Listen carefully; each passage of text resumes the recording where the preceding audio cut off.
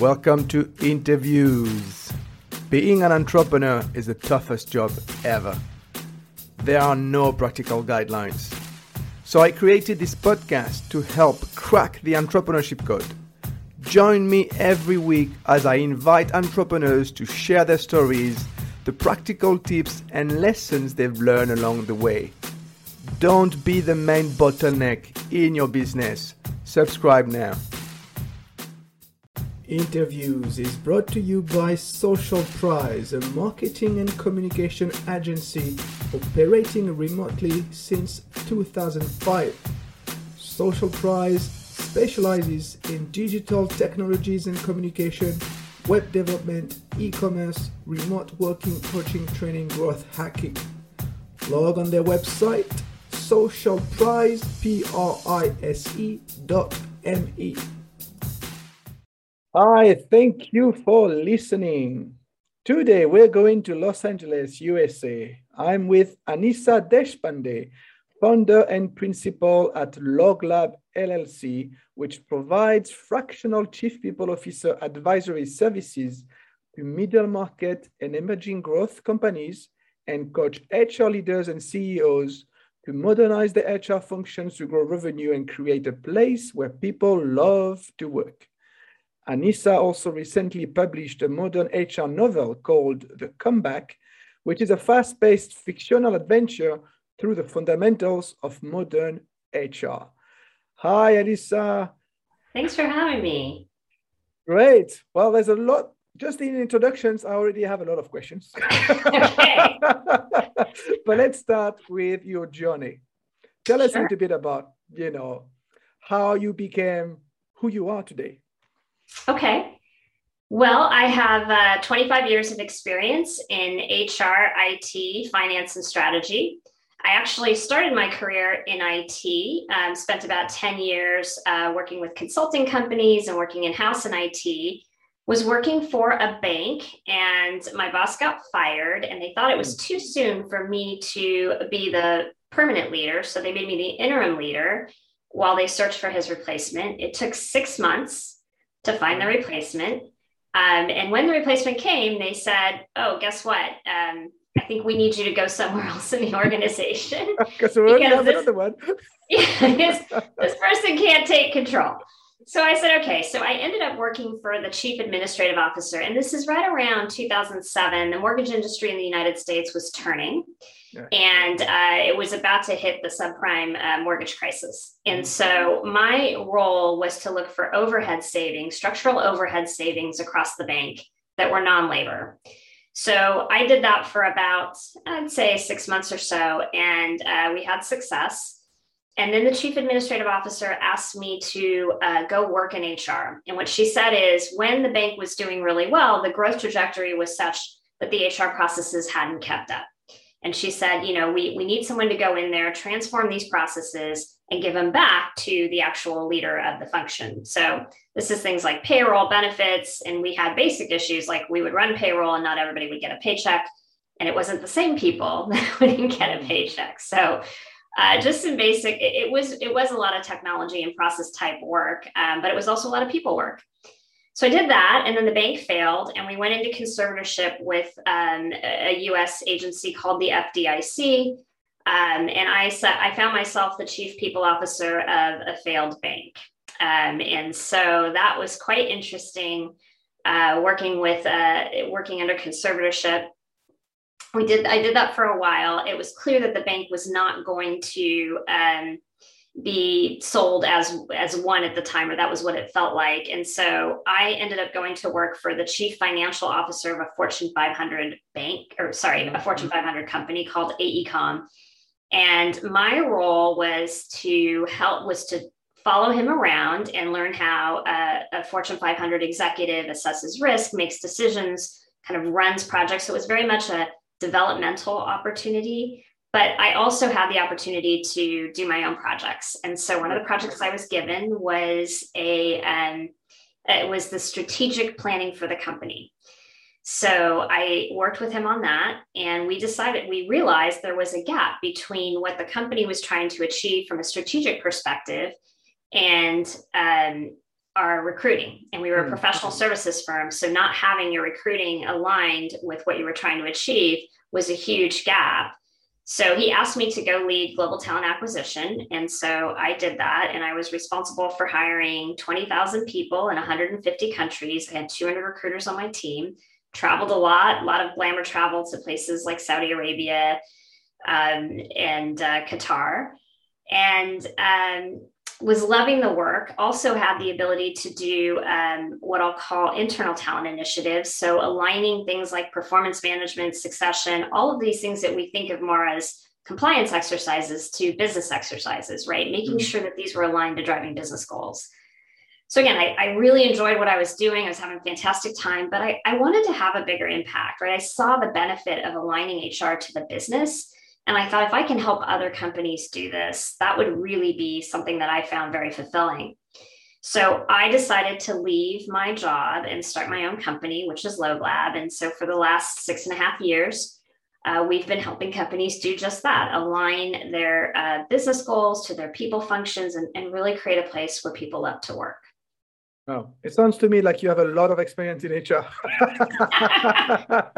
I kind of fell into it. I mean, I could have detailed more of the IT journey. I fell into it, but yeah, I definitely do. Your company's slogan is HR sucks, but it doesn't have to. Yes. Can you explain? Yeah. So it's born out of the idea that that I always get these phone calls from people. I'm sure this happens to everybody, but I always get these phone calls from like family and friends, and they're like, I think I have an HR problem. And they tell me the problem. And I'm like, okay, well, the first thing you have to do is go talk to your HR person. I'm like, do I really have to talk to my HR person? I'll do anything, but I don't want to talk to my HR person.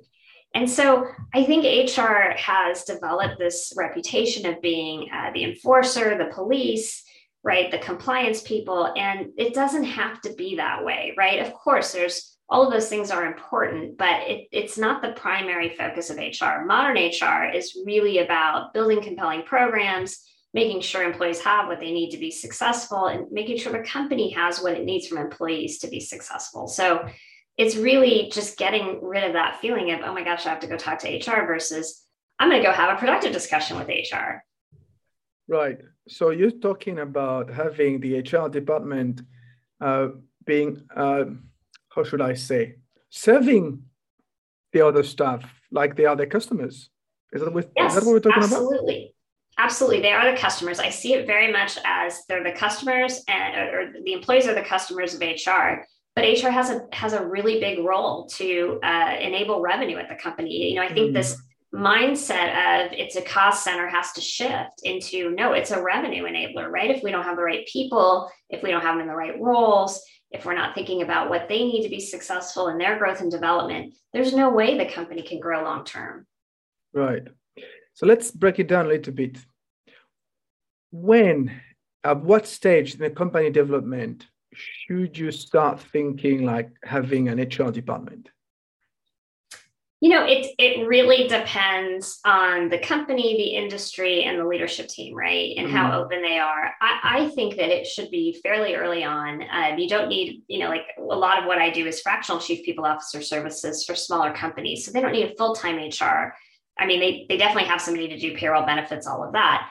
But they need that strategic guidance as soon as they start to build out the leadership team, because especially if it's founder-led, I think founders are very passionate about what they do. They you know, sometimes get frustrated that not everybody has the same passion that they do around their ideas. So like getting that objective voice to help them think through what are the people issues, how do we set this up, and helping them understand that a lot of times the people that, you know, they start with in the beginning of their journey are not the people they're going to be with, you know, a year or two in as they're growing, right? There's all different types of people that join companies at different stages to make it a success.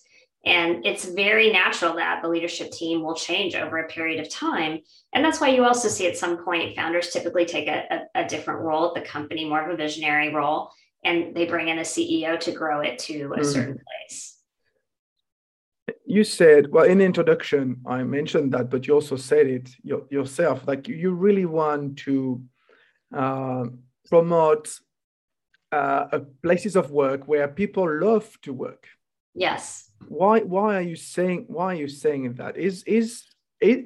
Does HR suck that much as we mentioned? Really?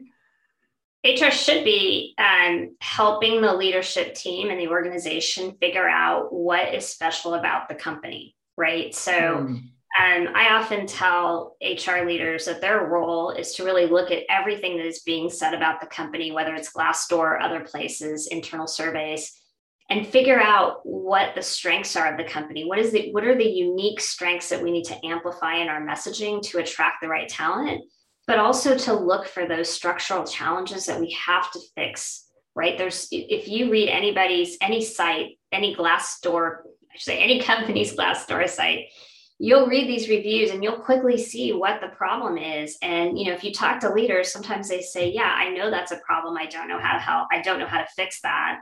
Or they're dismissive of it. And, those little cracks just tend to grow and they continue to hurt a company over the long term. So it's HR's job to identify those, to surface them, and then to help the leadership team figure out how to fix it, the leadership team and the organization, how to fix it. So let's go back to breaking down this HR department. Okay. I recruit my first HR. I'm happy. I'm like, yeah. And then what? What's next? What is it that he or she should be doing? I think what he or she should be doing is understanding the business challenges in depth and figuring out what needs to get done, right? And I think this is one misnomer about HR that we don't have for other departments. So in the beginning, in the early stages of a company, you may hire a fractional CFO and have somebody that does the accounting. You may hire a fractional chief marketing officer and have somebody else that does the graphic work, right? But in HR, for some reason, people think they can hire an HR person, have them do benefits, payroll, recruiting, like everything. And it doesn't work that way, right? You need it's very similar to finance. You would not ask a chief financial officer to do the bookkeeping for the company. You're not going to ask your chief HR officer to do the recruiting for the company. It's not going to work. So it comes from both sides, right? Leaders need to change their view of, who they're hiring and what they want them to do. And HR needs to step up and say, listen, here are the things that I can do. And here are the things that I'm going to go get external advisors for or external partners for to get done. And I think that works really effectively, but it's HR also realizing what their role is when they come into an organization and not trying to be the doer of everything. I can totally relate to what you were saying. If I go back to my experience running a company, like when I was running a company of 50 people, the accounting department, I had like my chief financial officer, I had the tax expert, I had the bookkeepers, and then the HR department, I had one person doing everything. Yes. And that's very common. It's very common. Yeah. And then I get the call from, the CEO who's like, gosh, my HR person isn't really a strategic partner to me. And I have to remind them, like, if you're asking him to do all of these things, how can they be a strategic partner to you? When did you learn that about HR? Wow, that's a great question. I think just over the years of I think what really helped me was my experience at AECOM working for the finance department and just looking at how they came to the table, how they addressed problems, how, they always were able to make a very good case for resources, and contrasting that with HR, where it was like, hey, the HR leader would come to the table back then. I mean, I'm sure it's changed now, back then, and maybe not have that same approach to how to get resources or to how to get things done. And so I've seen this happen now at several companies, but I think that was my first indication that, something had to change. And what was super interesting about that company is the CEO wanted HR to have a really good seat at the table. He wanted to invest in it, but the HR team sometimes didn't make it easy for them to do it, for the leadership team to do it. So they under-evaluate their work. Yes. And the influence they can actually have on the leaders of the company. I tell HR leaders that I coach that they have to think about their mindset, right? Like, at the leadership team meeting, and I see this across many companies, when a CEO announces a big initiative, for example, right, the HR leader automatically starts to freak out about all the work that they have to get done. The finance person often is making a plan for how to get things done. And so one of the mindset shifts that I work with HR leaders on is you have to have that same approach. Just because there's this big thing coming, it doesn't mean that you have to do all the work or your existing team has to do all the work. You have to make a case for the things that you need for this to be successful. Another common one that I hear from people is, gosh, our recruiters are overloaded. They have too many requisitions. They can't fill all these positions. You've got to fix that, right? If you have overloaded recruiters, your business is going to be impacted over time. You can't have these gaps in your workforce. So building the right case, talking about it the right way, and not going to the leader saying our recruiters are overloaded, but look, here's what we can fill. Here are the jobs that are open, and this is going to be the impact to the business if we don't fill these jobs. Very interesting. It's like modern HR, like you said, a different way, different perspective of looking at HR. But what do you think? We have never looked at HR like that before. When I started my career over 25 years ago, the big thing was IT, right? IT needed a seat at the table because suddenly all this technology was coming into play. Every company needed an online presence, right? We needed our IT leader to be at the table, to be more strategic. I think now people are realizing it's not having the right people in the knowledge economy is going to stop your business from being successful. So you're seeing this shift just out of the nature of we have a war on talent, right? Where there's not enough people for the types of jobs that we need. There's a lot of disruption, which means that work is changing fundamentally. People need to, you may not be able to go out and get talent in 3 or 4 years with the way technology is going that can do some of the things you're looking to do. You're going to have to train and help people learn how to do it. So I think just the business environment and the trends that we're seeing are really driving this change for HR. Okay. So let's go back to the founder of the company, because this is who I serve, entrepreneurs. What are the type of questions that as a founder I should ask myself when it comes to HR? For instance, I was always told, or I advise my clients that they should think in terms of the following. Do I have the right people? Are they doing the right things right? Questions like, are they happy and engaged? Are these the right questions? And can you recommend other questions? Yeah, I think those are all excellent questions. I also think that you need to ask, where is the organization trying to go? And what do we need to get there? What skills do we need? What type of people do we need? You can't react to people needs, right? Like I see so many companies build these great strategic plans. Like, here's what the market's saying. Here's what we need to do. And then they never look at, okay, but are people available to do that? Do they have the skill sets? Do we have the people to do that? And they also don't look at, okay, I have this existing group of people with skill set X, can I train them to have skill set Y, right? They don't look for those adjacent skill sets that can become more meaningful. They're reacting to whatever's in front of them and, we got to go out and recruit. We got to go out and recruit.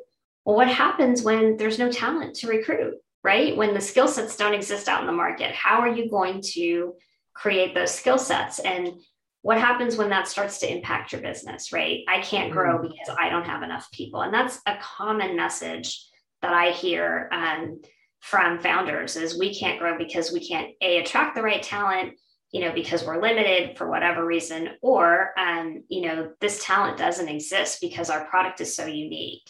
So, I think the people challenges that are coming up are so complex that's what's driving a lot of this change, and what founders have to think about as they continue to grow their business. And they can't react to it, right? They have to stay ahead of it. Yes, it is true that I hear the same often. We can't find the right people. And I'm sure you've been coaching HR leaders and CEOs on that topic. What do you tell them?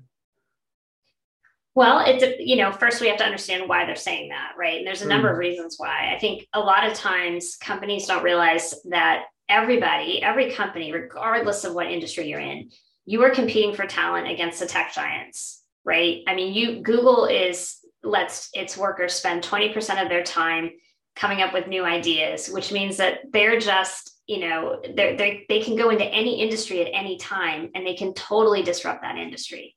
So you're kidding yourself if you think that, well, that's Google and this is us, right? We don't need to worry about that. It's a threat. And so you continually have to be thinking about, what is it? Why do people come work here? What is it about the work that we're doing, the purpose, the mission?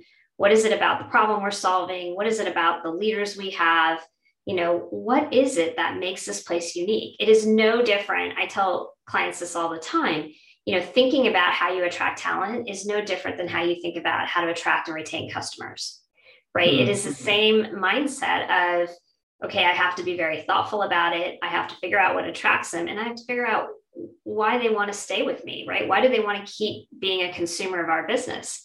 It's the same side with employees, right? You have to just take that skill set that you have around customers and apply it to the recruiting market or the talent market. So a lot of it is understanding the why. And I often use in the US, I often use the example of the real estate market, where somebody comes to you and says they want to buy a very cheap house in a very expensive location. It doesn't exist, and so a lot of founders don't understand that it's not about what they want to pay. It's about what's available for what they want to pay. And sometimes that doesn't exist. So a lot of different reasons why that could be the case. And we always have to dig into those and figure out exactly what's happening at that particular company. And then work on a specific strategy for each case. Yes. And you're right. Give people a reason to wake up every morning and come to work for you. Yes. I'm interested in your entrepreneurship story a little bit, for your journey. What does it mean for you today to be an entrepreneur? Yeah, it's I describe entrepreneur like it's really hard. And one of the first things I learned kind of the hard way is you read articles about entrepreneurs and they're glorified, right? They act like they never had any challenges and they've been successful their whole lives. And the first year I remember talking to a friend of mine who's an entrepreneur and just saying, well, how are all these people finding success and why am I struggling? What am I doing wrong? And he said, stop reading Fast Company. It is not like that for anybody. They just glamorize entrepreneurs. And once I did that, that helped me understand that everybody goes through this struggle, right? And this challenge. And what I would say, what I would say about it, like it is definitely one of the hardest things I've done, but it's also one of the most rewarding. And I describe my worst day as an entrepreneur as better than my best day in a corporate environment. And it's because it's about you. It's about your impact, what you do. If you decide not to do something, you're the one that's held accountable, right? And so I just think it takes so much grit and perseverance. And then you always have to be looking at everything and questioning it, right? I'm continually experimenting with my model. I'm continually experimenting with what works and what doesn't. My marketing firm gets annoyed with me because I'm continually updating my messaging. Right. But it is the reality and they know it's the reality. They're the ones that taught me that. But then I have to keep working at it. So, but I love it. I mean, I love every day of it. It is hard. There's no question, but it's super rewarding when you're able to help a client. It's super rewarding when you find the success and, the highs are really high, the lows are really low, but it's all worth it. What have you learned about yourself? I've learned a lot. I've learned to be very patient with myself. My dad was an entrepreneur and, the first few years, which the first year was a little hard and then it got a little bit better. And then in 2018, I had a challenging year and my dad would tell me all the time, you just have to have patience. It does come, but it takes a lot of patience. And I'm not a patient person, so that I definitely learned that about myself. But I think the other thing I learned is that my biggest benefit to my clients is my creativity. And I think in the corporate world, that wasn't what people valued, right? They valued my ability to get things done. They valued, that I would do what they said. but they never appreciated the ideas and the thoughts and the perspective that I brought. And I think being an entrepreneur, what I've learned, and I've always been creative, but what I've learned is that creativity has a place in the business world. It makes me happy, and my clients actually value it, which has been amazing. So you feel you can express yourself. Yes. Because that is my biggest learning as an entrepreneur is I am me. Like I've always worked for others before I became an entrepreneur. And since I'm an entrepreneur, I am more and more of me. I express myself. And, these are my opinions. And sometimes I don't really care if people don't agree with me because, hey, you know what? I need to be me. Yeah, I mean, I think that's 100% true. And I feel like every year since I left corporate, I shed another layer of skin, right, that had grown on top of me. And I've gotten back to my true self, my best self.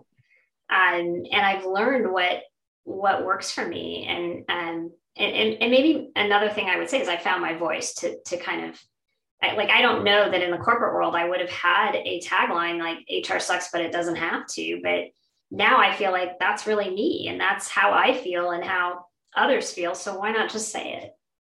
Indeed. So maybe it's a good transition to your book. Yes. The comeback.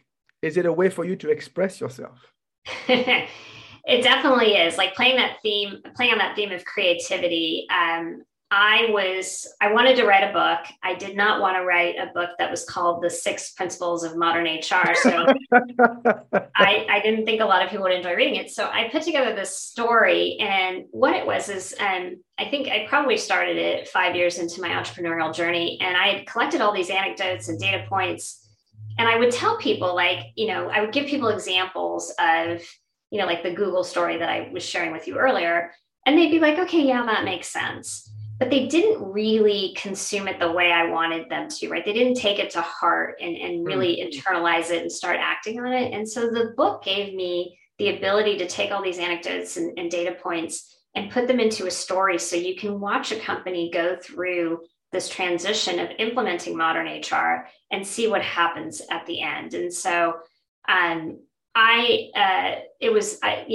love creative writing. It was super fun to put together. And for me, it just represents everything about who I am. And there's a coach in the book who is guiding the HR professional through her modern HR transformation. And that coach is loosely based on me. So that was kind of fun to write too.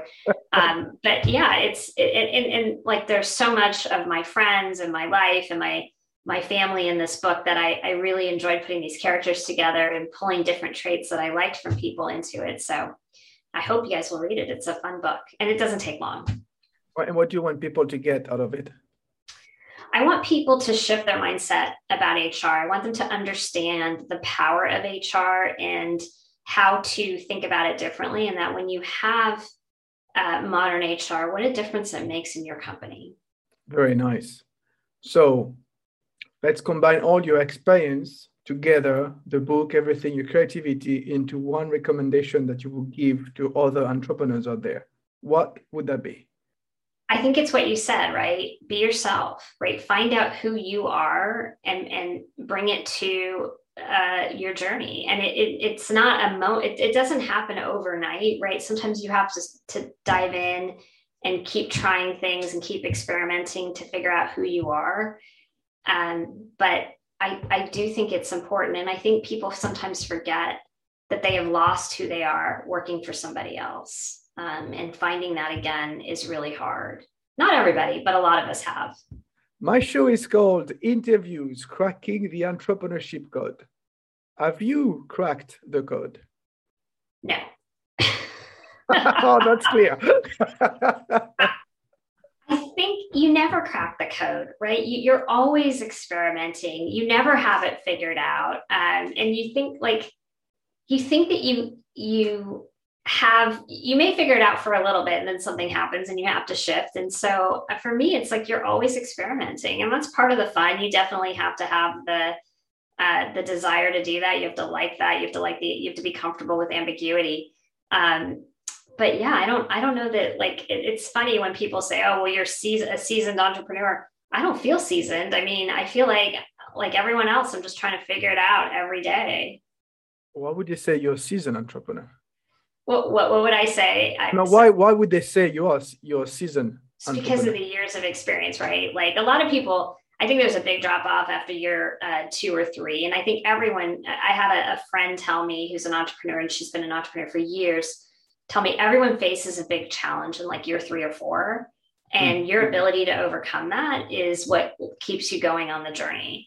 And then I was like, okay, but then it's just year 3 or 4. She goes, no, then it's year 7, then it's year 11, it's year 15. I was like, okay. So like, I think the message is, you're continually trying to figure it out. And, like your years of experience and your perseverance, yes, you've survived and you've done, in some cases you've done well, but just around the corner, you don't know what's happening. And I think the biggest reminder of that was 2020 and the pandemic, right? Like my vision for 2020 was like, oh yeah, everything's going to be great. And it started off phenomenal and it ended okay, but it didn't grow the way I wanted it to grow. And there was nothing I could have done about that, right? That was just the pandemic, which Black Swan event, nobody was planning for. So. Indeed. Last question. How can people contact you? Best place to get a hold of me is through my website, theloglab.net. And you can also connect with me on LinkedIn. Excellent. Thank you very much, Annissa, for your time today. Thank you, Lauren. It was great being here. And thank you all for listening. If you have any questions about entrepreneurship, reach out to me by email or via social media. I'll make sure I answer them in return. Bye for now.